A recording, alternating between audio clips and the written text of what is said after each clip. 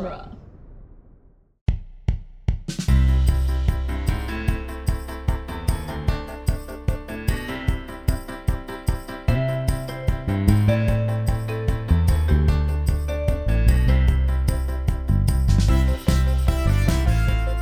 Hello, everyone, and welcome to the Protagonist Podcast, where each week we look at a great character and a great story. This week we're discussing Green Eyes by Gustavo Adolfo Becker and The Telltale Heart by Edgar Allan Poe. And joining me for the discussion is returning Protagonist Podcast co-founder Todd Mack. Welcome back, Todd. Thank you. I'm so happy to be here to talk about these two stories. This is we've done this several times. Since you retired from the weekly grind, several times we've had you come back, and we each just kind of choose a short story. I think very often it's short stories that we have taught, so we don't have to do a whole lot of prep for a discussion. At least that's been my go-to methodology. It works, but often we're able to find a lot of connection between these, and in this instance, you had said, I want to do one of these short stories by Becker. And I read them. They were all actually very brief and very quick to read. And there was one where I'm like, oh, this obsession with the eyes is making me think of Edgar Allan Poe and The Telltale Heart. And then I started to look into their lives. I'm like, okay, we got transatlantic romanticism happening here. And there's a lot of overlap in both story, subject, style, and then also these authors' lives. So I thought it worked really well to bring these two together. But before we dig into those, Todd, how have you been? I am well. I'm staying very busy teaching, and I'm the chair of the Spanish department at Hillsdale College now, and I'm starting a new research project on the Camino de Santiago, the Way of St. James in Spain. It's this pilgrimage that people have been doing for hundreds and hundreds of years, and I just feel like there's something there. I'm not entirely sure what it is, but I'm gonna go this next month. I'm gonna hike on the Camino for a little bit just to kind of get a feel for it, and then I'm planning to do the whole thing next spring. And so I've been reading a lot about pilgrimage, and it's I don't know, it's cool. It feels exciting, kind of like when you choose a dissertation topic and you're like, yeah, I can really sink my teeth into this for a while. I'm kind of feeling that way right now about the Camino. Now, when you say you're going to walk the Camino, can you share with our listeners the length of the Camino Santiago? Well, so basically, I mean, they say the Camino starts wherever you are when you decide that you're going to hike the Camino. So Michigan. Michigan, yeah. But the trail that we're going to take is called the Camino Francés, the French way. It starts on the French side of the Pyrenees, and it's 500 miles. So you just hike all the way across Spain because Santiago's on the Atlantic coast. So that's 500 miles. It's going to take us a while. The plan is to take our family. And I'm still trying to just kind of think that all the way through.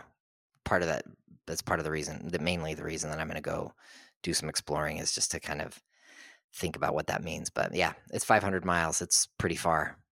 It'll take us a while, but that's what sabbatical's for, right? To go on a pilgrimage. Yeah. Well, it sounds like a great adventure, and next time we have you on, I guess you won't have done the longer one. You'll have done the shorter one the next time we have you on. We'll get a little update on how. And I'm also planning on making it. So I'll be doing a lot of writing about the Camino, hopefully, and then also taking pictures. So I've been getting back into photography. So if you follow me like on Instagram or Facebook, then you see pictures. I've just been trying to practice getting better with my camera. So hopefully I'll be able to post some awesome pictures from Spain in the next few weeks. All right. Well, today, though, we're talking about, once again, transatlantic romanticism with Los Ojos Verdes by Becker. Can you say it one more time? This is one for Spanish name I never had seen before. You suggested it to me, and I know I'm probably not nailing that pronunciation. It's just Becker. Becker? Like Becker, like Beckett, but with an R. Becker. Yeah. Oh, okay. Like the there was a Ted Danson sitcom with that name at one point. Oh, okay. Well, yeah, there you go. That was first published in 1861. So Los Ojos Verdes is 1861, and it tells the story of a man becoming obsessed with a mystical creature with green eyes. The Telltale Heart by Edgar Allan Poe was first published in 1843 and tells the story of a narrator who fixates on a man's pale blue eye and kills him. But then guilt drives the narrator to confess. I am surprised that I was like, once I started reading about Becker and you know how much of again that transatlantic romanticism like he is a part of, I was surprised I was not more familiar with him. Like the name kind of rung a bell, but I don't think I'd ever read anything by Becker. I thoroughly enjoyed the stories that you sent. He Edgar is Poe, so good, and his poetry is amazing. Yeah. We'll get to that when we talk about some of these parallels between Poe and Becker. Poe, I can't remember when I first read The Telltale Heart. I want to say my parents read it to me as a bedtime story when I was a kid. Which I know for a fact my daughter, when she was 10, asked me to read this story to her as a bedtime story. And I totally did. 100%. Yeah. We're doing the whole thing one night. We're doing this the way Edgar Allan Poe wanted us to in a single sitting without interruption. Yeah. Did you have the English class in 7th grade where we read this with the lights off and like holding hands? It was kind of like a seance. No, there's no memory for that, and that feels like it would have embedded itself in my mind. Yeah, my mom was not happy.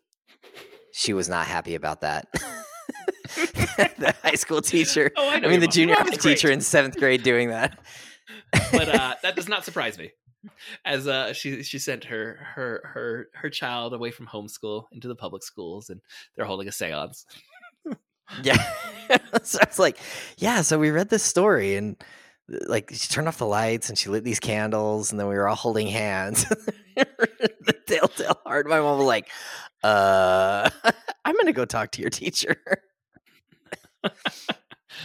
I just remember your mom, like this completely fits with this aspect of her.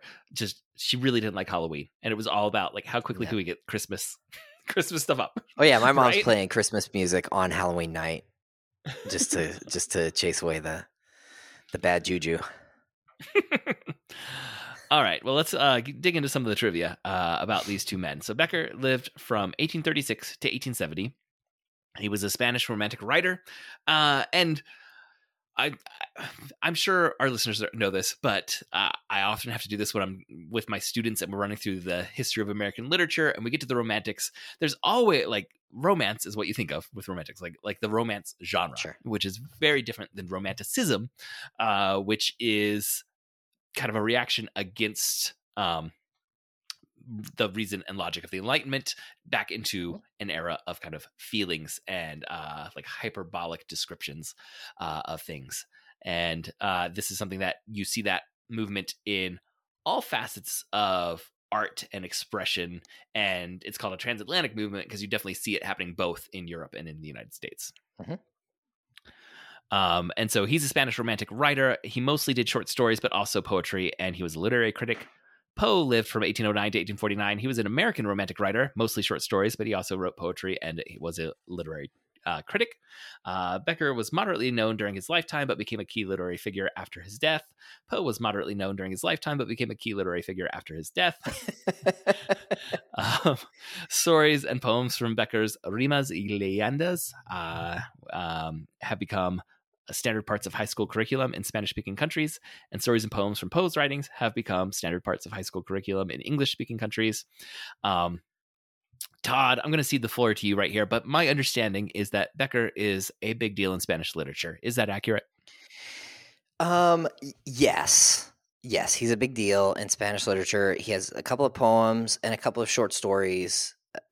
So if you go to Barnes & Noble or Amazon and you find Becker, you're probably just going to find one volume that's called Rimas y Leyendas, which contains all of his poetry and all of his short stories in just kind of one volume. It's not huge, and it's basically what we've got of his literary output. Then he had some other kind of essay writing, but not a lot more than the Rimas y Leyendas, and it's worth reading way more than 2 poems and 2 short stories. It's all, I think it's the this is probably a hot take. I have some colleagues that would disagree with me. I think it's the best of Spanish Romanticism. I know a lot of people would say Espronceda is probably the height, and then Becker comes later, and he's like late Romanticism, where for some people it's kind of too romantic. It's just too much. But for me, it's just the best. I love it, and it connects with me on a super deep level. It's very, very good. I think he should be a bigger deal than he is. That's just Rhymes and Legends.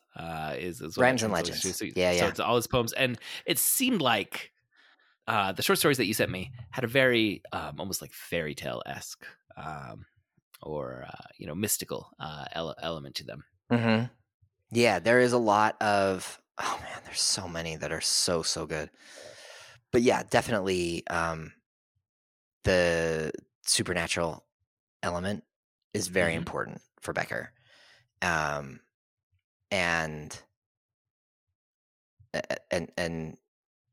this idea, so the very first of the rhymes, the very first of the poems, he says that there's this giant hymn inside of him. There's a giant, like a song inside of him, and he wants to express it, and he just can't. And much of his poetry is about this idea that there's a thing that I'm trying to say, and I'm trying to express it, and the words just fail me. There's no way for me to express this thing, and so I just have to kind of try as best I can. And I think that in his short stories, he's able to kind of tease out. He's again dealing with this idea of mystery and just the mystery of the world.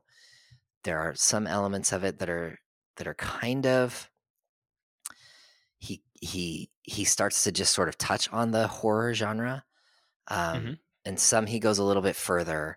I don't think he ever goes as far as Poe with like House of Usher or Telltale Heart. Maybe with like Monte de las Animas. There's one where a guy is haunted by a disembodied hand. It's really good. But I don't get the like, there's a kind of darkness in Poe's writings that I don't get as much of with Becker. For me, it feels more like what you were describing, kind of magical, supernatural, and maybe a little bit less horror.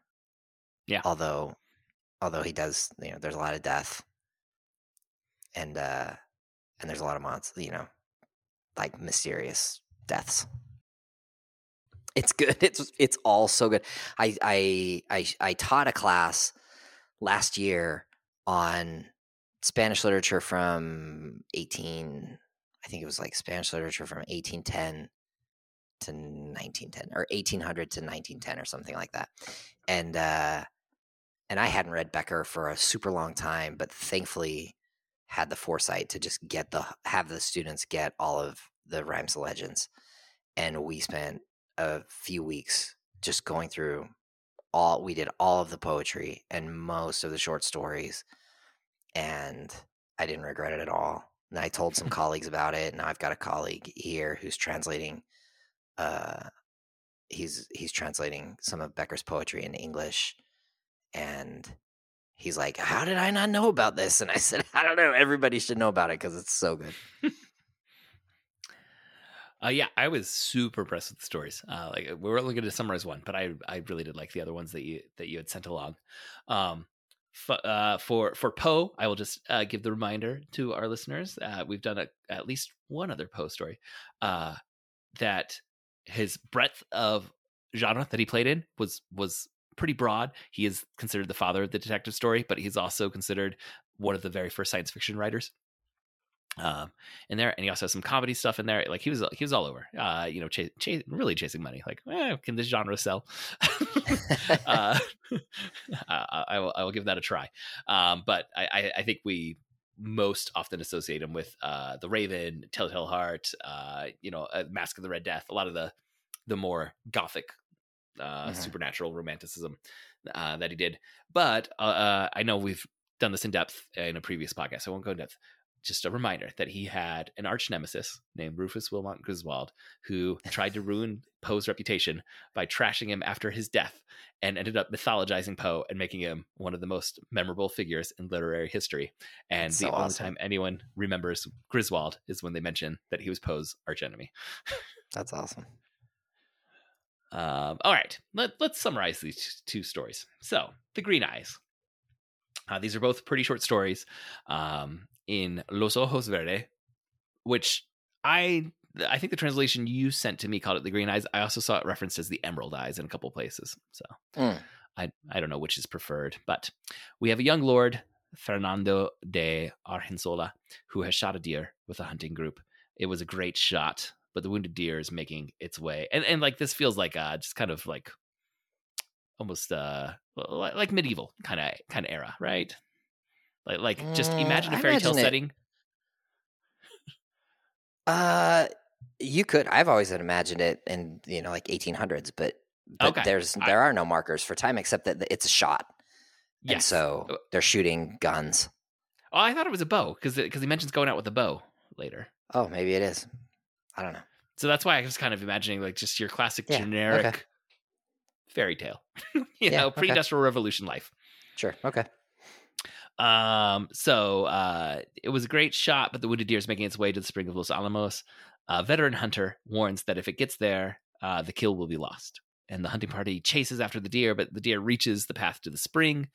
And it's Inigo, the chief hunter, orders everyone to stop and says that it's God's will that the deer has escaped.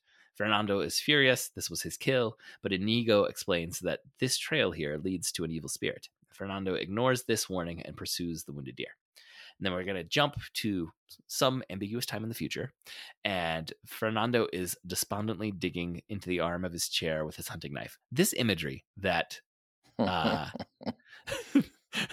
is created. Let me find the sentence because I just loved the way this got described here.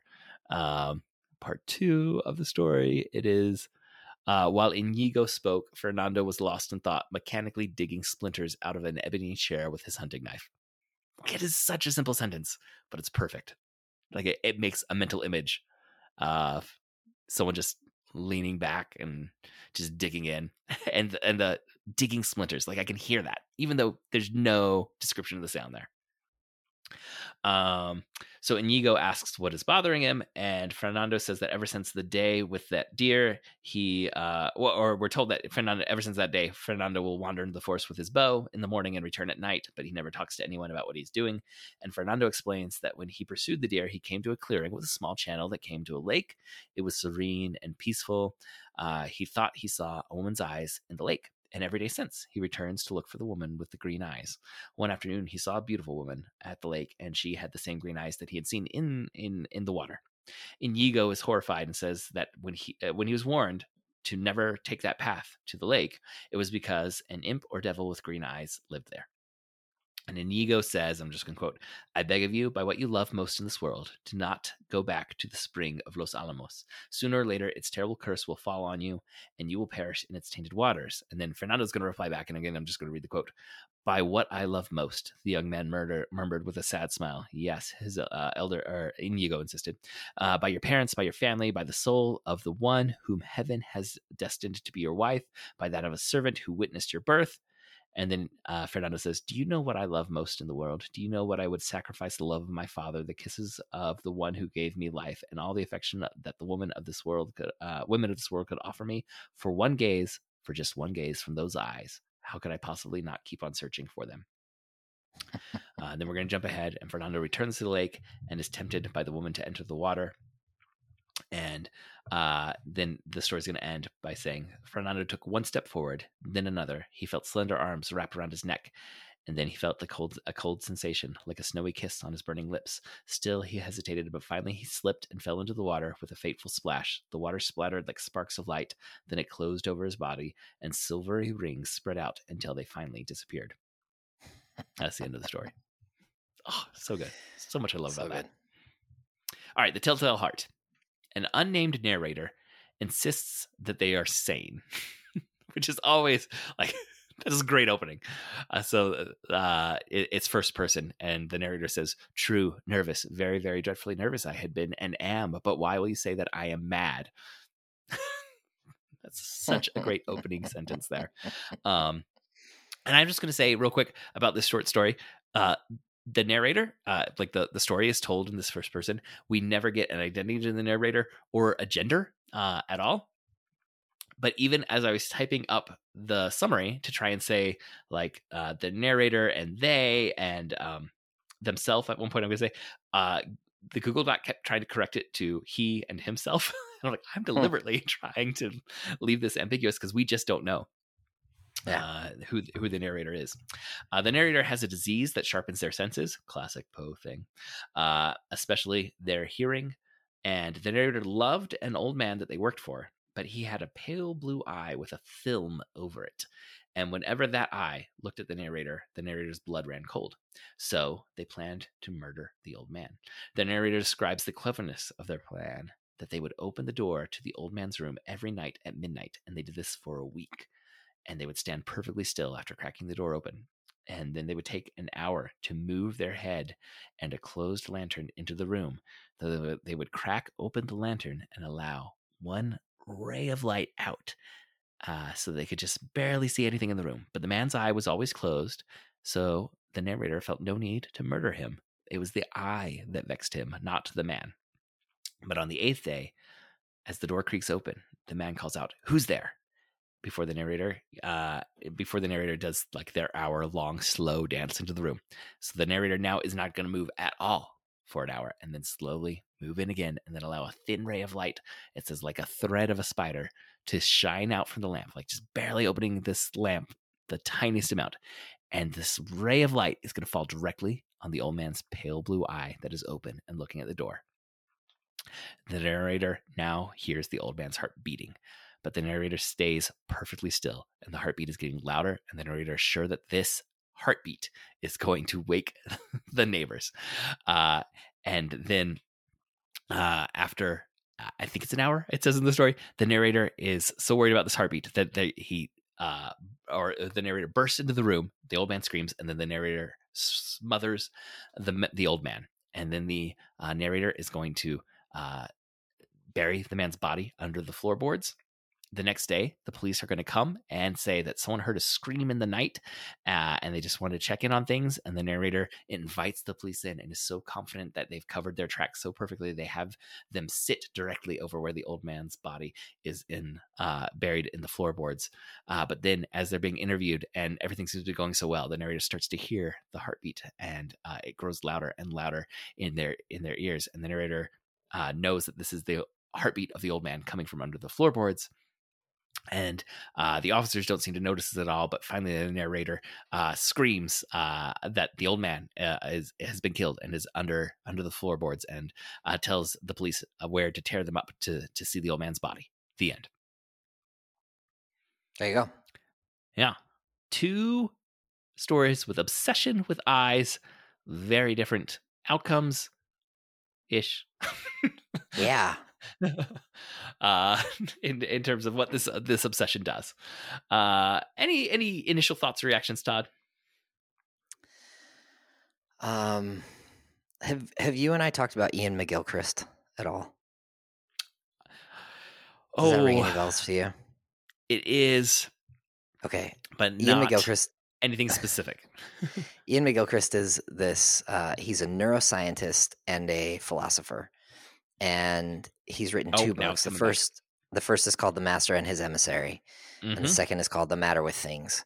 And they're both super, super good and well worth reading. Master and His Emissary is like 600 pages long. The Matter with Things is like 3,000 pages long. So I would start with the first. But McGilchrist's whole thing is about the hemispheres of the brain, the right hemisphere and the left hemisphere, and how the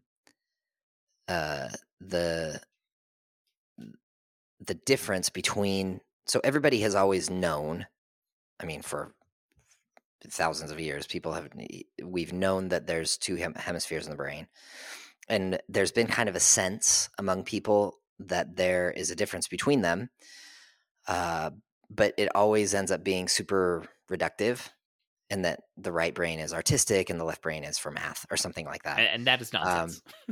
And it's, well, yeah, and that's nonsense. And so basically scientists they've always known, but it's actually really hard to say what they each do, because there's nothing that humans do that doesn't require both hemispheres. Right. And so when people say like, oh, I'm a left brain learner or a right brain learner, it's like, okay, well, that could be a way to kind of frame where you think your strengths are, but Sure. It's not actually left brain, right brain. Sure. So then what McGilchrist does is he says, okay, we know that there are differences between these two hemispheres, and so let's figure it out. Like, what is going on? And he just goes through study after study after study after study after study and teases out what's going on. And basically what he says is that we have two hemispheres for the simple reason that, well, basically anything that has a brain has two hemispheres. Every nervous system that we know of on planet Earth has this bipartite structure. And the reason why is because we need to be able to eat without being eaten. So we need a part of our brain that can focus on one thing, while another part of our brain can pay kind of open, vigilant attention to everything that's going on so that we don't get eaten, while the other part of our brain is hyper-focused on one thing. So the left brain is the focused, like kind of laser-focused, attentive, and the right brain is kind of wide open, attentive. And McGilchrist's fundamental argument is that the right brain should be the master and the left brain should be the emissary. The right brain, because it pays this open attention to the world, should be really good and is really good at knowing what needs our attention. So it pays this open attention to the world. It identifies something that needs study. So then it passes that over to the left hemisphere and says, okay, you go and figure out what's going on there. And then this analytical left brain does analysis, which means to cut things into pieces and study them. And then what should happen is the left brain should pass that information over to the right, because the right brain is really good at making connections and seeing the big picture. But the problem is that the left brain does not know that the right brain should be in charge. And so the left brain is always trying to take over. And for McGilchrist, the problem of modernity is that we are predominantly a left brain, like, dominant society. And that causes tons of problems because the emissary, the servant, has now become the master. And I'm getting somewhere with this. And so he says that he's an expert in schizophrenia, and he talks about the symptoms of schizophrenia and then maps those onto modern society, and it's like pretty scary because it's pretty clear that a lot of kind of the messed up stuff that's going on is because basically as a society we're becoming schizophrenic, and it's because the left hemisphere is dominant. What does this have to do with anything? So in The Telltale Heart, the left brain it always wants to cut everything into pieces, and it's always focused on like a part of a thing. So like this fixation on the eye to see a piece of something but not the whole thing is a totally left brain thing. And then to want to kill the thing, that's what the left brain has to do, because in order to do analysis, you have to cut something into pieces. And so and so all left brain analysis is essentially analysis of dead things, because you have to cut it into pieces. So cutting the body into pieces and sticking it under the thing. But then that there's something like vital that continues to persist. I think that's super interesting. So and reading Becker, it makes me think about a lot of this too. There's kind of reaction, this like right hemisphere reaction to the really left hemisphere dominant enlightenment, which is about like, hey, we can just think through everything and we don't really need emotions. We can just, just be cold and calculating. And the right hemisphere is like, this is a big problem. If it goes too far, it's also a huge problem. You get sucked into the pond by the green-eyed monster. But anyway, I think there's something there in like the tension between the right and left hemisphere, and this idea of like cutting up the body and the hyper focus on the eye. We don't even know anything about this person, or if they're really, worthy of death. Seems like almost certainly not. Like, because somebody's eye bothers you is not a good reason to kill them and cut them into pieces and put them under the floorboards. Agreed. But it's such a that twisted is the way position of seeing of the Protagonist podcast. Yes. As co-founder of the Protagonist podcast, as co-founders, we can firmly say that if you don't like somebody's eye, you should not kill them in the night and then cut their body into pieces and stuff them in the floorboards. But the kind of paranoia that's associated with that, there's a thing here, and I'm so paranoid about it. I'm so fixated on it that you lose the ability to see the big picture now. It's like classic left brain over right, right? What this person needs is a right brain that can see the whole thing and say, okay, this is not a good idea. But the left brain has become so obsessed with this one thing that the right brain is, and also silent, right? The left brain has access to language, but the right brain doesn't. And so the left brain, it's hard for the right brain to protest because it has no language. So the left brain often gets to do what it wants to everybody's detriment, especially the guy that's under the floorboards. Yeah. Didn't work out well for him. In the end, the narrator, like they could have gotten away. Like, okay, we're not rooting for the murderer, but from the narrator's point of view, they had committed basically a perfect crime. But the idea of this beating heart, this obsessive idea of, whether you want to say that's just guilt or insanity or whatever it is, causes them to confess a crime that they were not even suspected of. Yeah. At this moment. And I think the idea of like damaging obsession, we see that in both these stories. With the Telltale Heart, obviously the victim, the old man, is a victim of this obsession with the filmy pale blue eye, which is, let's just say, like film over the eye. Like it evokes the mental image. Oh yeah. For that. But then in Green Eyes, we see also a destructive obsession. With eyes in this instance, and it's self-destructive to have this obsession about something that the young man is so desperate to obtain, and that seems unobtainable to him, that it's affecting all these aspects of his life. We're not really like described point for point. We just kind of get these snapshots of like this one conversation with Inigo, but it's so clear how destructive this obsession has been to him. And in the case of the Telltale Heart, we see the act of destruction, or we're told about the smothering, this act of destruction because of this obsession. But it's this external obsession. But in both cases, it's like this imbalanced interest is ruining lives for these people. Mm-hmm. And I think the eye is such an evocative symbol to use as a source of something that is an object of fascination or revulsion, because eyes, there's something that's so poetic about the part of, about the thing through which we see, but also through which so many times in stories or in interactions we want to say, like, we can sense the truth of a person through their eyes, right? Like we think we're getting some insight into them through their eyes. So it's a very significant symbol to be using in this, whether it's the green eyes or the pale blue eye. Yeah, I think there's a sense with the green eyes. There's something like so alluring about these green eyes, and in the Poe story, it's exactly the opposite. There's something like kind of horrifying and repellent in this blue eye, in part because it's got this film over it. So you say like the eyes are the window to the soul, but there's something super disconcerting for the narrator in seeing an eye and then not.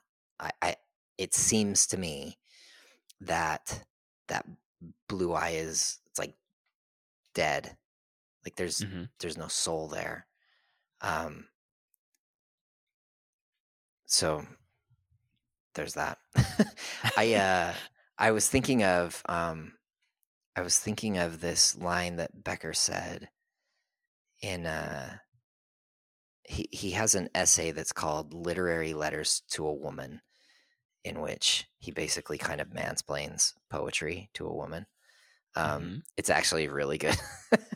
But he just uses like, oh, you're a woman and you asked me what poetry is, so now I'm going to tell you, which is like, fine, whatever. But what he actually says about poetry is really good. He says, oh no, I lost it. He talks about poetry being this like a vague desire for this thing that's ineffable but beautiful, and like chasing it, always chasing it. Oh, he says poetry it's nothing more than a melancholy aspiration. Is that a word? Yeah, aspiration. A melancholy and vague aspiration that agitates your spirit with the desire of an impossible perfection, which is what the guy, that's his problem, the Ojos Verdes guy, right? And so this is, I think, Becker saying something about poetry, this desire for this thing that's impossible.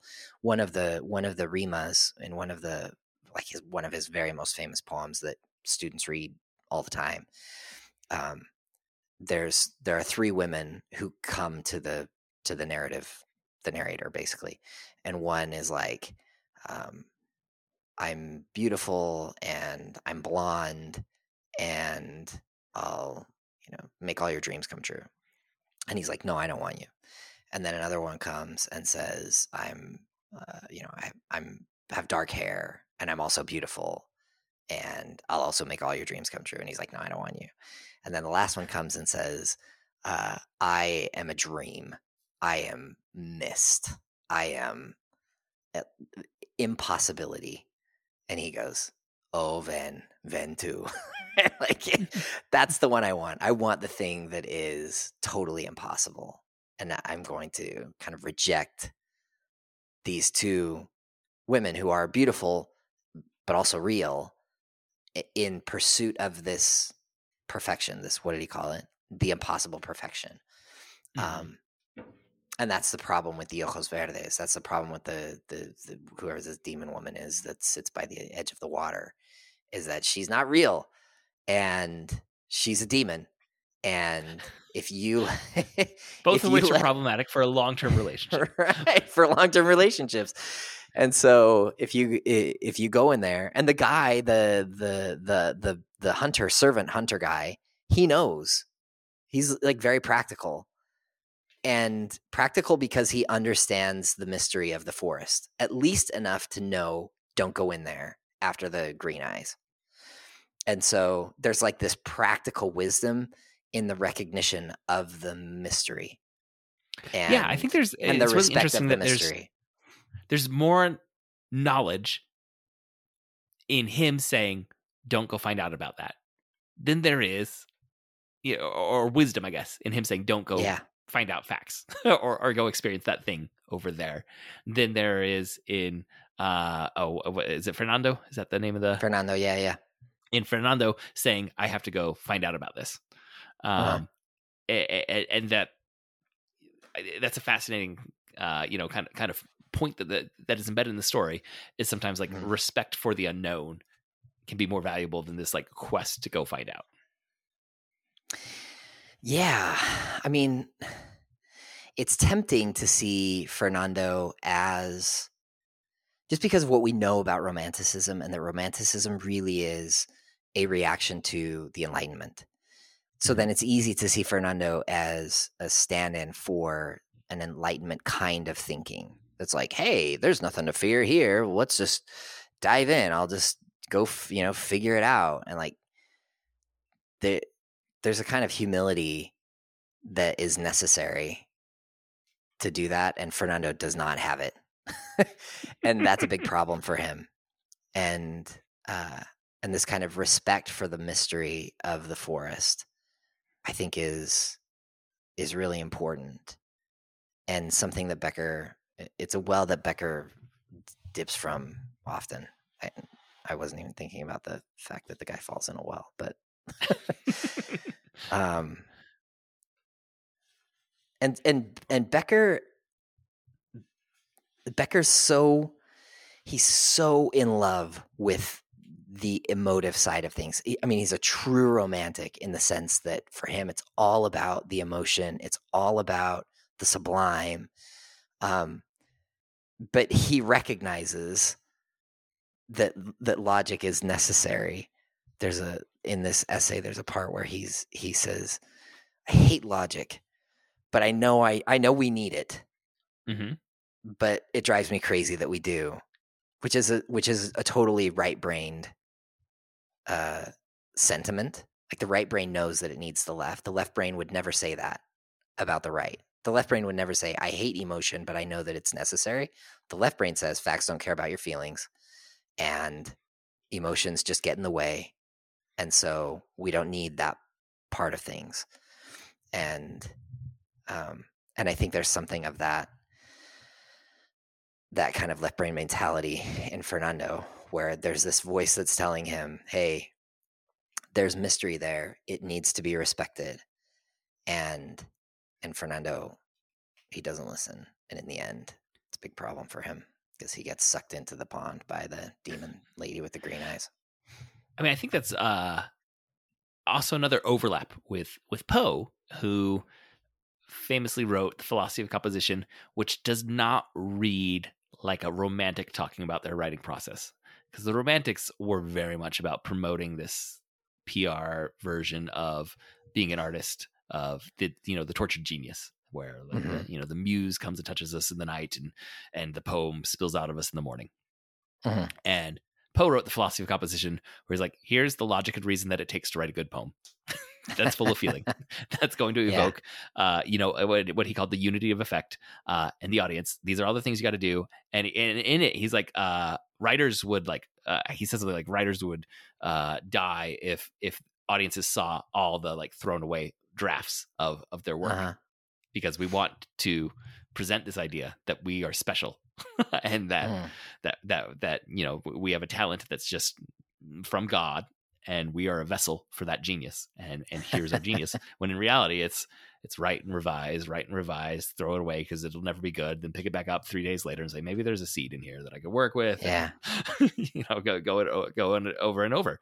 And it really does feel very different from a lot of the version of writing that romantics were promoting at the time. Yeah. I think Becker would be more in the camp of traditional romantics in that sense, that I mean, he's not really into writing about poetry. He says people who are real poets, they don't write about poetry, they write poetry. Right. Yeah. I knew where this was going.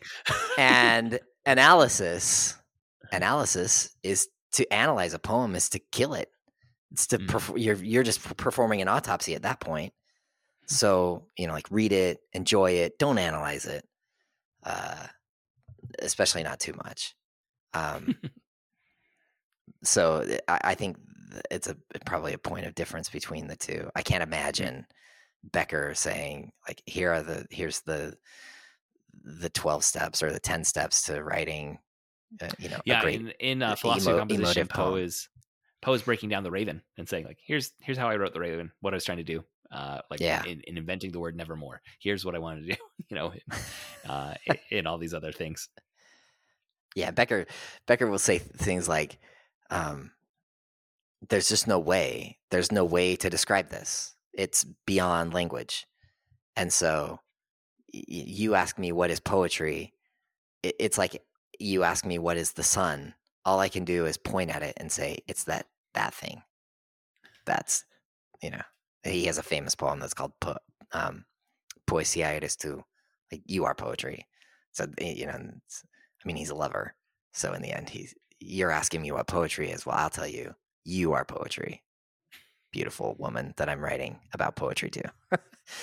It's not like the most helpful thing if you are looking for, the 10 steps to writing the next Raven poem. But I actually really like it because I think that there is something that is ineffable about poetry. I don't think that you can just give the guide to how to write a great poem to everybody and then everybody will be writing the Raven. I think Poe had something special. Mm-hmm. And yeah, I definitely think there are different levels of talent. So sometimes when we're talking about the Romantics, we talk about these ideas. I show them a clip of this pianist named Alma Ducher, and it's a clip that's now like 5 or 6 years old, but she's like 13 or 14 in it, and it's a clip from 60 Minutes, and the correspondent from 60 Minutes draws out 4 notes, and then she sits there and looks at them for a minute, and then she plays what sounds like the most perfectly crafted piece of classical music. She just makes it up on the spot. Yeah. And she's a musical genius. And it's like, well, like when we're talking about like artistic genius, it's like, well, she clearly has a relationship with music that most of us don't, right? She is, like she just has a gift and a talent that is, it feels like being touched by the muse. And then I say, but she also was pulled out of school at age 6 and she practices piano for 12 hours a day.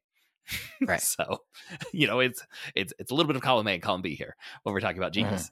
Is it that there are some people who maybe have a gift for poetry or writing or storytelling or music that's just different than a lot of people around them? Yeah. But are they also probably working at it an awful lot? Yeah. Yeah. There's that too. And the Romantics, famously, many of the Romantics, they like work themselves to death over this stuff. Some of that was that they thought drug use was the key to opening the muse. Well, yeah. It was drugs and it was long hours and it was trying to, fill their lives.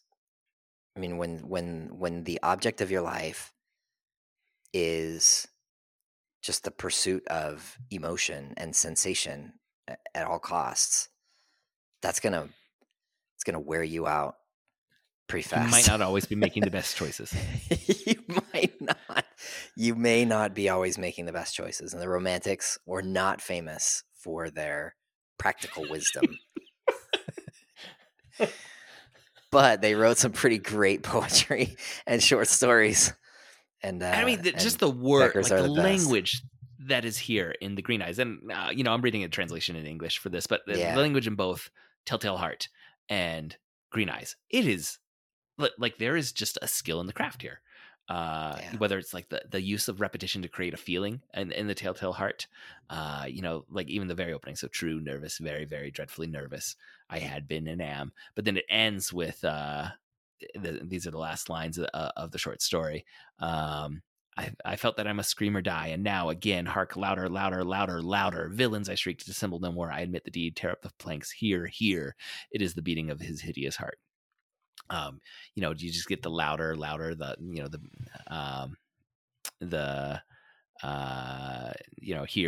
there at the end. In the beginning, it's very, very like he does this. Whereas like why there? And what's the reason? But it's just because it's right. That's the reason. Yeah. To create the mood that he's trying to create. Those are the right words to be repeated, and it's not like constant throughout. It's just when he chooses to do it, it's just right. And then in the Green Eyes, like I just read some passages there at the end because it's like, oh well, I mean, what are you supposed to do with the last line? Like the water splattered like sparks of light, then it closed over his body, and silvery rings spread out until they finally disappeared. You don't summarize that. You just read that word for word when that's the last line of a story. Yeah. And the Spanish, I'm just looking at the Spanish here. It really is so poetic. I mean, if poetry is, and I think it is, it's repetition and contrast and metaphor. I think that's all we're basically looking for when we're looking at when we're analyzing poetry. Isn't that really what we're doing? We're just looking for all the different kinds of repetition, of sounds, of ideas, and contrast and metaphors. And you've got this una sensación fría en sus labios ardorosos. So you've got this contrast between the cold sensation in his burning lips, un beso de nieve, the kiss of the snowy kiss. No, yeah. Y vacilo, perdió pie y cayó al agua con un rumor sordo y lúgubre. Las aguas saltaron en chispas de luz, which is just awesome. These sparks of light. Is that what they say in English? Yeah, the water splattered like sparks of light is what the translation is here. Yeah, it's like the waters jumped in sparks of light, and then they close on his body. Y los círculos de plata fueron ensanchándose hasta expirar en las orillas. So that repetition of ensanchándose, which is, what does he call it? Like the silvery circles are expanding. The silvery rings spread out. Yeah, that's. I think there's a missed opportunity there on the part of the translator. Spread out. But ensanchándose is so much better than, right? I mean, it's like, expanding, I guess. Mm-hmm. But this, I mean, there's a different visual to me. Spreading out is not the same as ensanchándose, which is more like ensancharse. It's like it's more like expanding. Mm-hmm. Yeah. Hasta expirar en las orillas. Anyway, it's so good. Did you say that last phrase? Esperando a las orillas. Hasta expirar en las orillas. Hasta. Oh, okay. Until it expired. Until they finally disappeared. The Spanish is better. Yeah, way better. So these circles of silver expanded and expanded until they expired on the shore. Until they die on the shore. Died on the shore. So I think what died on the shore. Yeah. It's really good. This is really good language. In both of these. These are masters. Poe and Becker. They're super good. Oh man, there's so many of these stories that I want to talk about now again. Well, I'm glad. Like when I reached out to you, I'm like, "Do you want to talk about a Borges?" And you're like, "What about these Beckers?" Okay. Yeah, I think it would be really fun to just teach a class on Becker. That would be a fun class. I'm fascinated. Like just the more I read about him and just getting the trivia, I'm like, oh, okay, this guy's up my alley. Oh yeah, he's very good, and all of the short stories. I mean, Master Perez, the organist. Did you read that one? Yeah. Mm-hmm. For my money, I think Maese Pedro, el organista. So it's like Master Perez, the organist. Mm-hmm. It's probably my favorite of his short stories. It's so good. It's so good. It's about a guy who plays the organ, and he's incredible. And then he dies, and nobody can really. The question is, who could possibly replace him? And then all the things that happen after, and it's just, it goes in directions that you do not expect. It's so good. All right, well, listeners, if you're looking for some reading, Poe and Becker, I do recommend. Now, a lot of Becker's been translated in English, right? Yeah. So you can definitely find those. Todd, thank you for coming on to talk about these. We'll have you on again sometime soon. We always get you on in the fall and in the winter. Yeah. But thank you for coming on for these ones. Anything you want to share here at the end? Any final thoughts? No, I'm so happy to have a chance to talk about stuff that I love, and this is stuff that I love.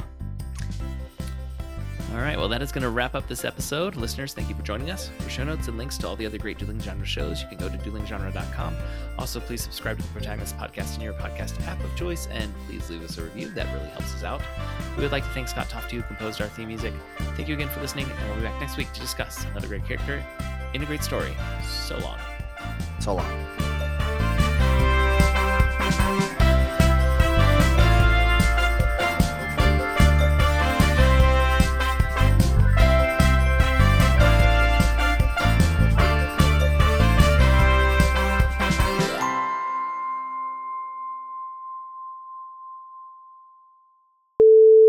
I really hope the other one worked out. I'm sure it did. I'm sure it did.